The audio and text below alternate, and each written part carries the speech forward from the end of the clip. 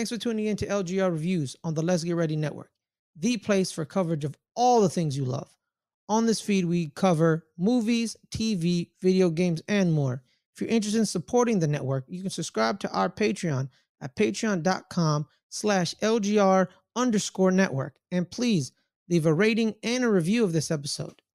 Enjoy the show, everyone.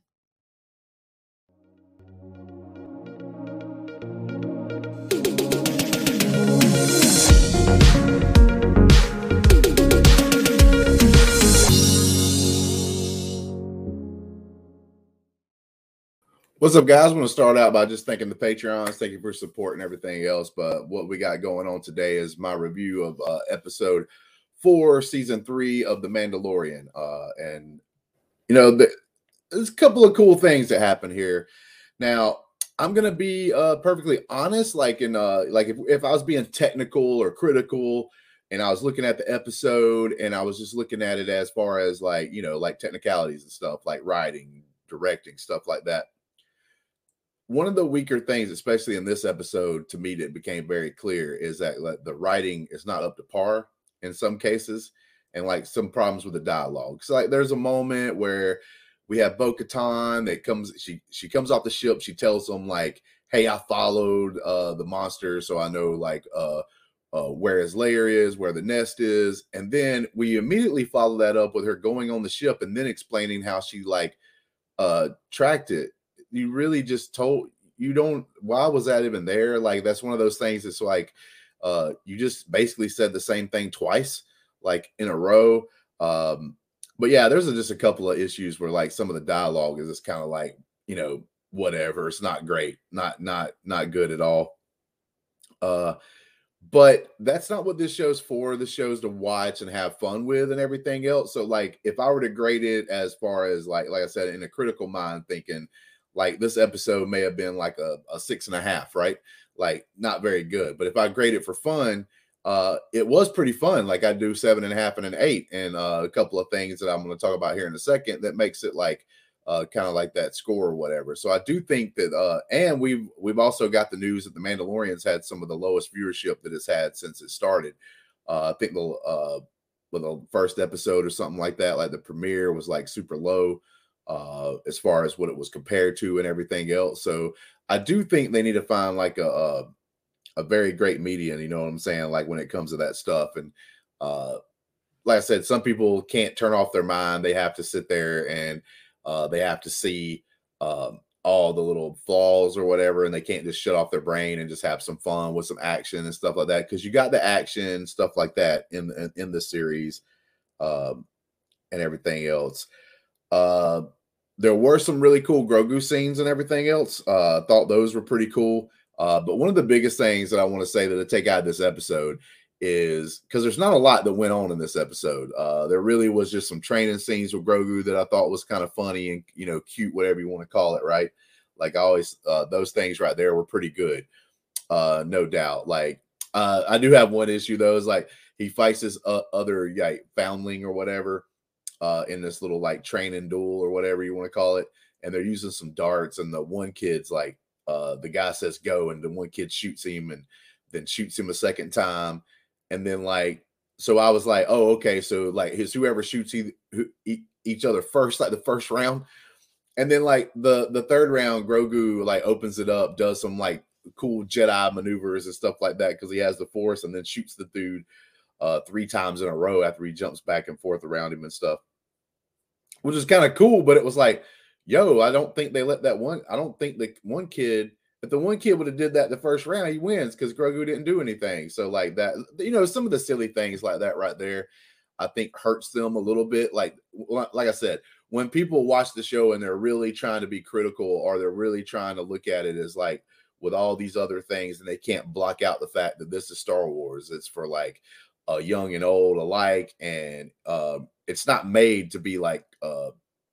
original Star Wars had cheesy moments and cheesy dialogue and everything else. So like it doesn't take me out of Star Wars for that kind of stuff to happen, but I do notice it, right? And when I notice it, I know that other people that aren't like Star Wars fans like me and doesn't maybe truly understand all the stuff, like they may not be able to really understand the nuances of that.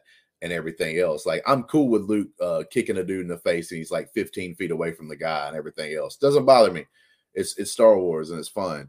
But like I said, one of the biggest news things that came out for this is On My Best, man.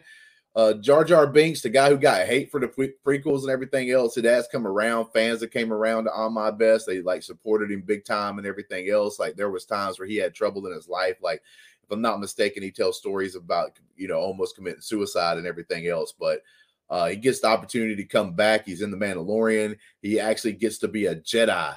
You know what I'm saying? Like, which is a big difference from being, playing Jar Jar Binks, like a character that a lot of people hate. Now you get to be a Jedi. Not only does he be a Jedi, he's get one of the coolest lightsaber scenes for a Jedi, period, because he actually has two sabers at the same time. You don't see too many people fighting with two sabers in the Star Wars period. You got a lot in the EU, and Old Republic and everything else, like people with double-bladed sabers or the double lightsaber fighting style. You don't get that a lot, like in the actual canon Star Wars.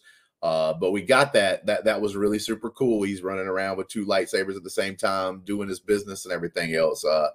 And he's got Grogu. So we find out, because Grogu has a flashback as the armor is making him some armor, that Ahmad's best character is like this Jedi that grabs Grogu, and that's how they escape. And that's how Grogu escapes. And that's how he was able to survive Order 66.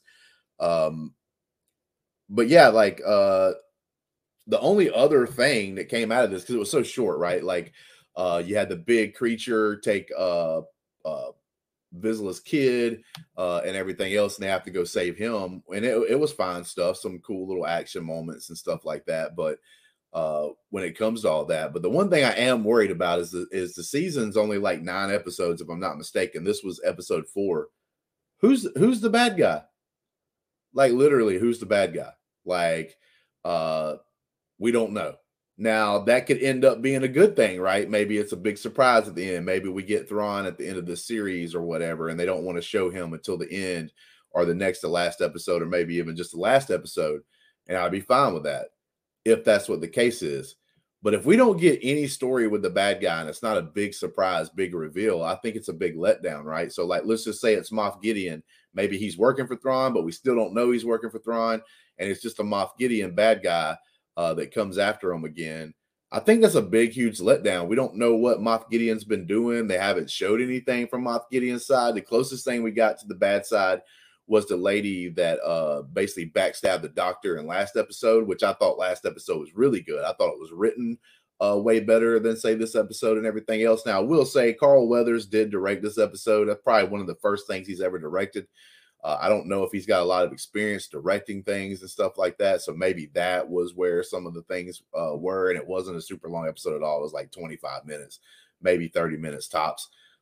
Which I have no problems with if they do good things and they spend their time wisely.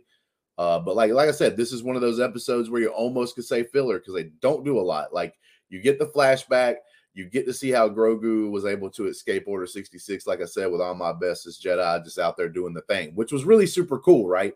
And that's the thing. That's why I said if I graded it on fun factor, it gets up to like an 8, because there were some fun things to see in this episode.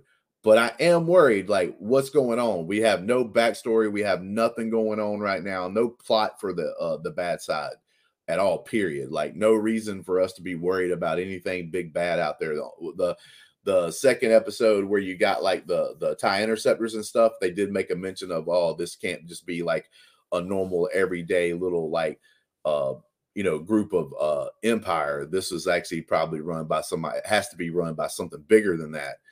So there's a hint there. So like I said, I don't want to prejudge too hard, because we got to make it a little further. And like I said, if it's being kept secret, if the bad guy is going to be like basically Jaws, like in the Jaws film, right? You don't get to really see the shark until close to the end.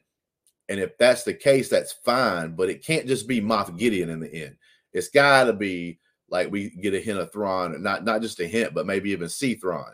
You know what I'm saying? Like, so if they want to keep all that secret and maybe some Empire shows up and they get in a couple of skirmishes until the last episode, and then the very last, even if it's just the very last scene, we get Thrawn like sitting in his room or sitting in his office, whatever you want to call it, like chilling, and like maybe he says like one line, or maybe he does like something, maybe he's just chilling listening to some classical music or whatever in the background. That'd be really cool. Like I'd be like, all right, cool. So like I'm super fine with them not showing the bad guy in that case, because they were saving him for the end. But like I said, I'm gonna be disappointed if it ends up just being Moff Gideon and we don't have no story of what he's been doing since the last season, like, you know, what he's been getting together or any of that, and we only found that out the last episode of the season. You know what I'm saying? So we'll see how it goes. I'm still pretty high on the series as a whole. I think this season so far might be the weakest out of the three. But I've enjoyed the first two seasons really well. It's just like these like things that I think are happening right now with this season, that it's like, okay, let's get to the point. Let's start doing some things. And maybe they'll start doing it. But we only have a few episodes left, like I said, and some of these episodes aren't but like 30 minutes long. So you don't have a lot of time in this season to really do things. So like I said, I am worried about the bad guy setup. Let's see how it goes from the rest of the time. But with that being said, guys, thank you for all your support. Please like and subscribe to the channel. Boom. Hit that notification bell and all that good stuff. Leave some comments, man. Like, tell me how I'm wrong, how like I shouldn't be a little worried about the Mandalorian. Tell me how I should like it even more than what I'm saying in here. And tell me that I'm being stupid for being a little critical for some of the stuff. 100% agree on some of that stuff sometimes, right? Like, don't want people to get out there with them big daddy Twitter fingers all the time and super high. Just, oh, got to go out there and do that. I'm not doing that, but I am saying, I am pointing out some of the flaws that regular viewers may notice and see, and maybe that's some of the reasons why the viewership's going down, because it's like, some people can't just have fun with stuff, with shows or movies. Like, some people can't go watch Cocaine Bear and see it for what it is, right? Like that kind of thing. They got to always be serious all the time and all that stuff. But with that being said, man, I'm out, and until next time, always stay safe. Hey guys, it's Justin, aka Hambone, just here to let you know a couple of things that we have going on with the channel. One, we have a Patreon. If you can want to support us, you can do that. As little as $1. You can join the Discord. We also have a merch store where you can get some cool shirts, mugs, and stuff with all of our different shows and labels on there. And thank you for all of our supporters that have already been there with us.